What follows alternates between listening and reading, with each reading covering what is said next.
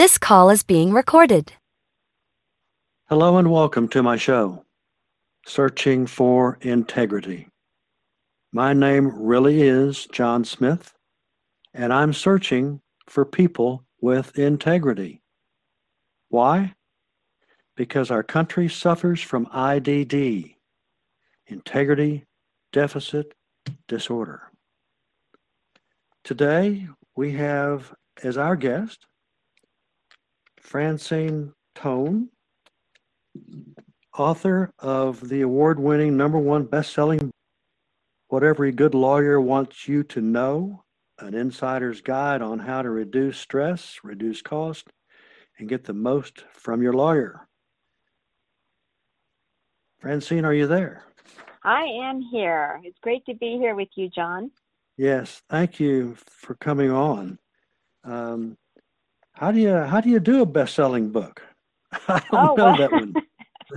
you put your head down and you write really hard, but it's interesting because there is a little gimmick that applies to all kinds of bestsellers, whether it's Amazon or New York Times bestselling author.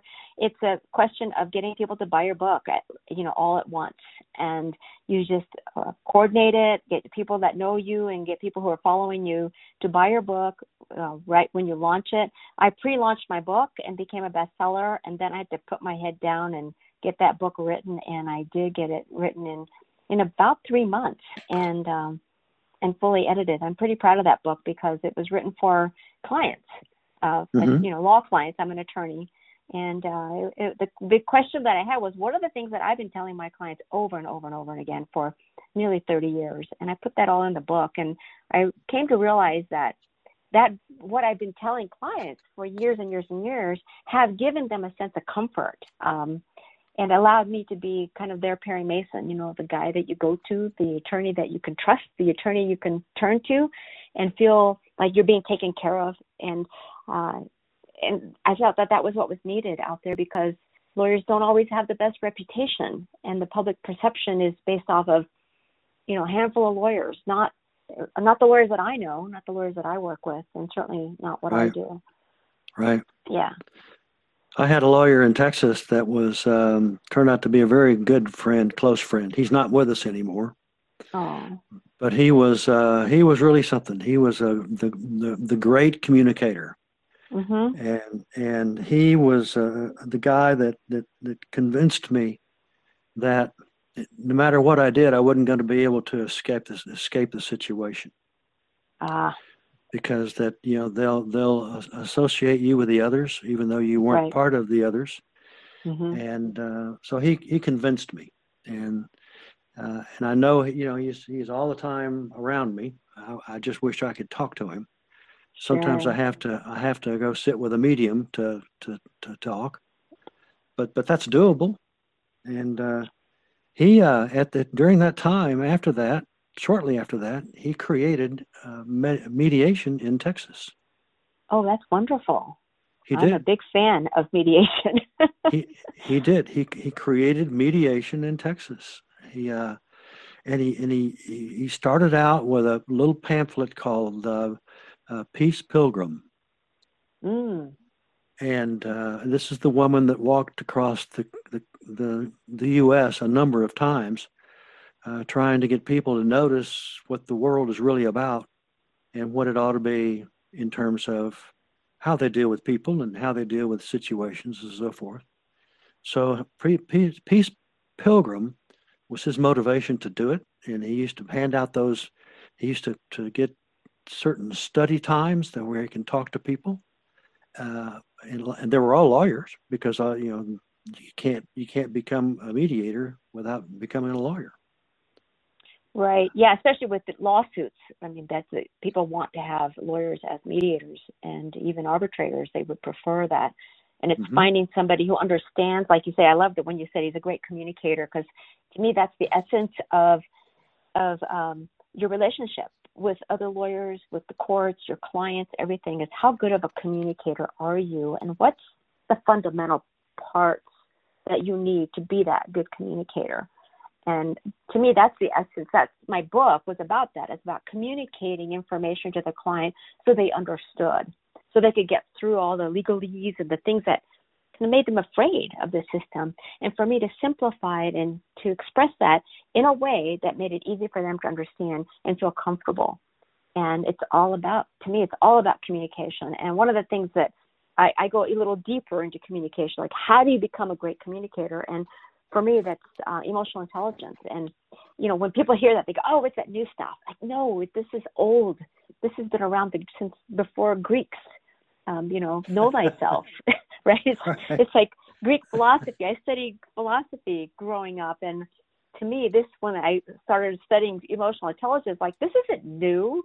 This is old as dirt. But that's the basis of ethics, the philosophers, the Greek philosophers, ethics. And just imagine what it's like practicing law without feeling harried and hurried and worried all the time. And it's how do you get to the source of that? And for me, having really high supercharged ethics requires you to manage your stress levels, manage your emotional state so you can become that amazing communicator. And when you are able to manage yourself and manage communication, you can supercharge your ethics. And as a result, imagine having clients who do all your champions and refer all business to you, so you don't have to worry about that either anymore. And to me, that's the end goal. I have plenty of business. I have plenty of clients. They all love me. I do criminal defense appeals. So a lot of my clients are in prison, and I get letters from prisoners I've never even heard of saying, I was told you're the best. And these are referrals from clients who I haven't even won their case because it's hard to win those cases. So I haven't got any benefit for my client, but they refer me to other prisoners because of my communication skills. Well, that's great. I bet your phone rings all day long for people. I've had to change the way I process that so that, it's like I don't communicate by phone first. It's through emails and referrals. And I don't take clients who call direct. It has to be through a lawyer referral because I handle appeals now only. And so it requires a lawyer referral because if I did take clients, just calling direct, it would be never ending. So, but my clients really are the other lawyers who refer their cases to me. Sure. And then and they become my clients, and I work with them. So it's, and then hopefully I'm rubbing off on them with the kind of communication that they get from me to help them develop better relationships with their clients. And of course, not be as stressed, right? Yeah. Right. Well, the first how-to is reduce stress in your book title.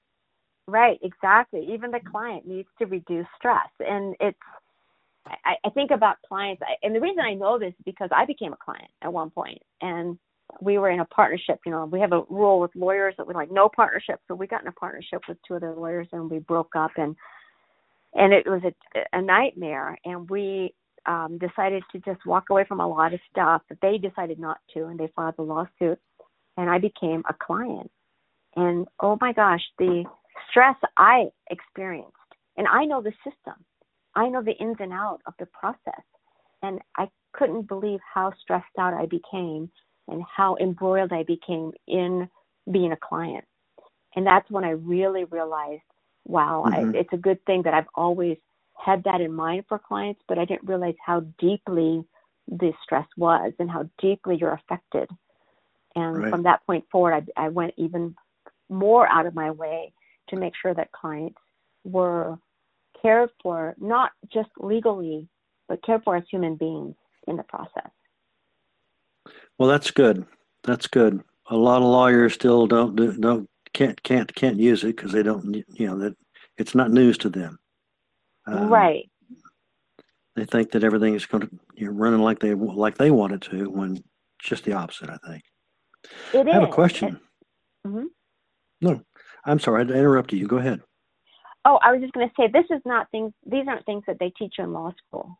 And so when you come out of law school, you don't have any of the people skills training on how to deal well with people.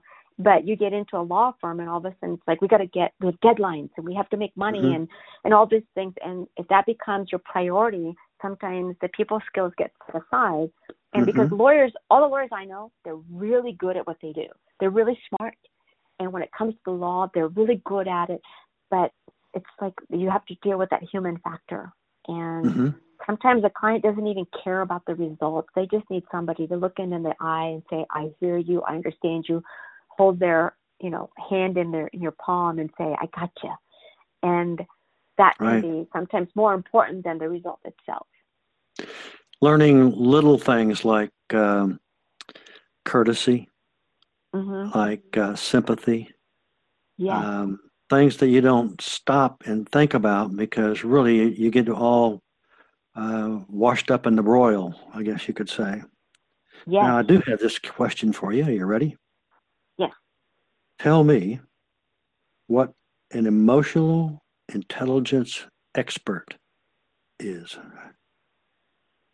Okay, so an emotional intelligence expert, well, I'm a certified emotional intelligence assessor, and so as that, I have studied emotional intelligence, but I'm also certified to provide an assessment. It's called the EQI 2.0 assessment, which is the one that's the most vetted, most reliable, and verified test. There's many emotional intelligence tests out there, but this assessment is probably I picked it because it was the most verified and most reliable. And it means that I can administer the assessment and then give a debrief to the individual. These are all confidential assessments and they're self-assessments. And then you can only take the assessment as long as you have a certified assessor to do the debrief, which is go through the massive assessment, that the results that come out. And it assesses you on 5 major areas like decision making, self-awareness, emotional expression, how you relate to other people, interrelationships, and it covers 15 competencies that really deal with how you relate to other people and how you show up in the world. And it's assessing that and guiding people to understand where they are on all these competencies so they can then create a plan on which area they want to work on to improve their self-awareness or emotional expression. I think that what happens in the world is that we have been taught so much that there's no place for emotion in the workplace. So we learn to suppress or ignore our emotional state. And it's understanding that emotions are a critical part of critical thinking and decision making. And so that as you become more aware and more emotionally intelligent, you actually become better decision makers and better communicators, have better relationships with people. They're more solid. They're more ethical, which is filled with more accountability and integrity, and allows you to be 100% honest with yourself so you can show up as your true self with other people. And in today's day, showing up authentically is so important. But it's helping people understand what are their weaknesses and strengths and showing it all up to have a balanced emotional intelligence. So that's what EI expert helps people do. Now, does that basically roll into or roll over to CLE presenter?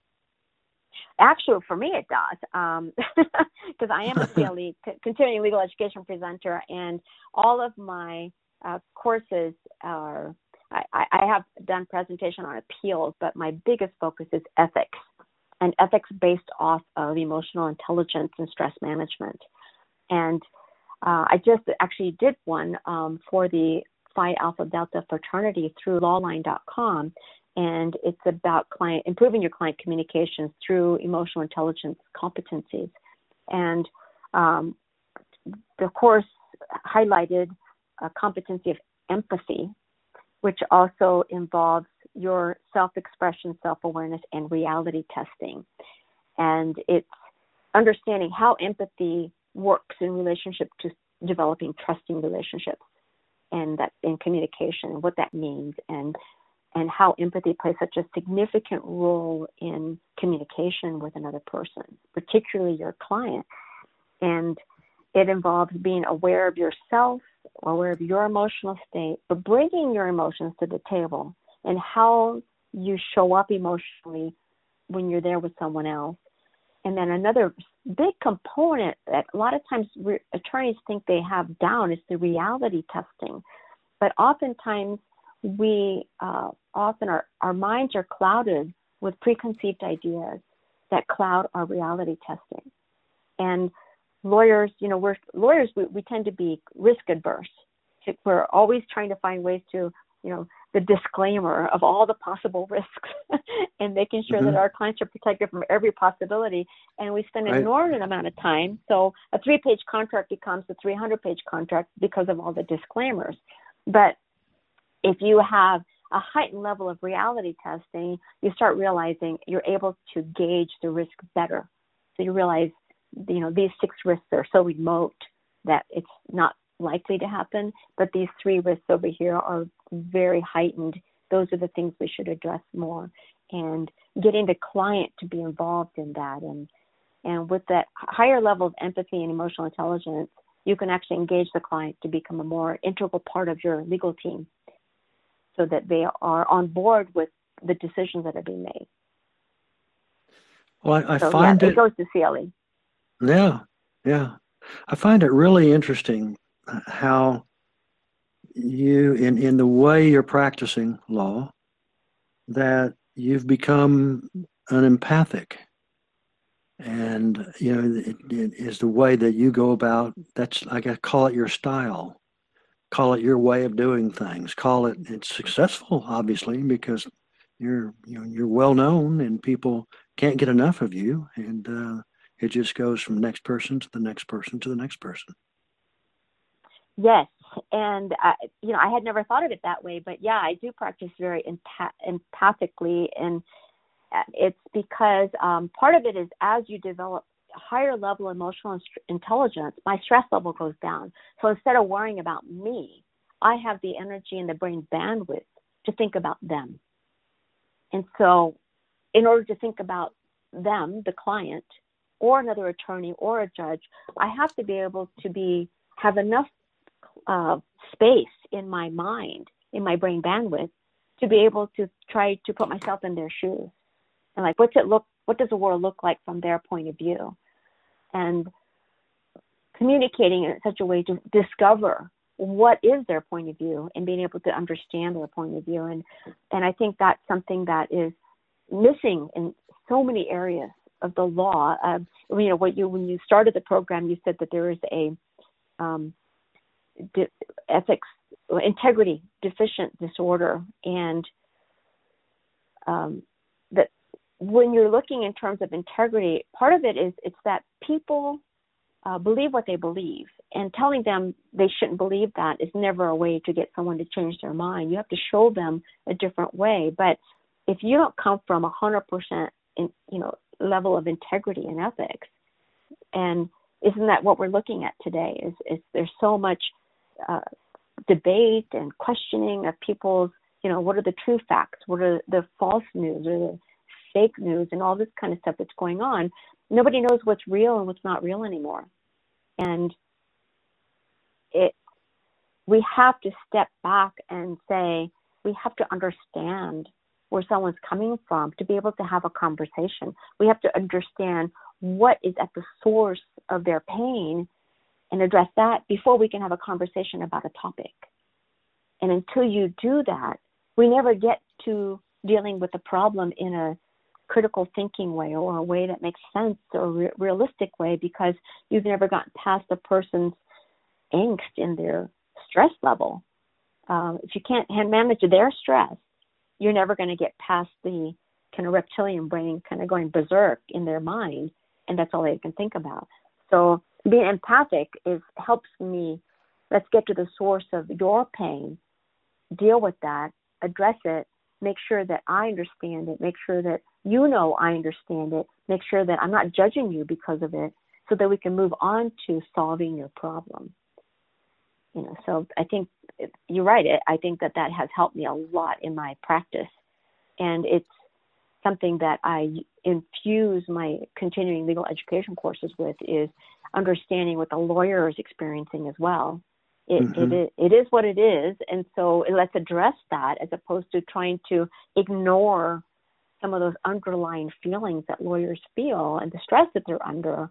Let's address those and see how we can overcome that, so we can then talk about how you deal with a client versus just telling them how to deal with a client.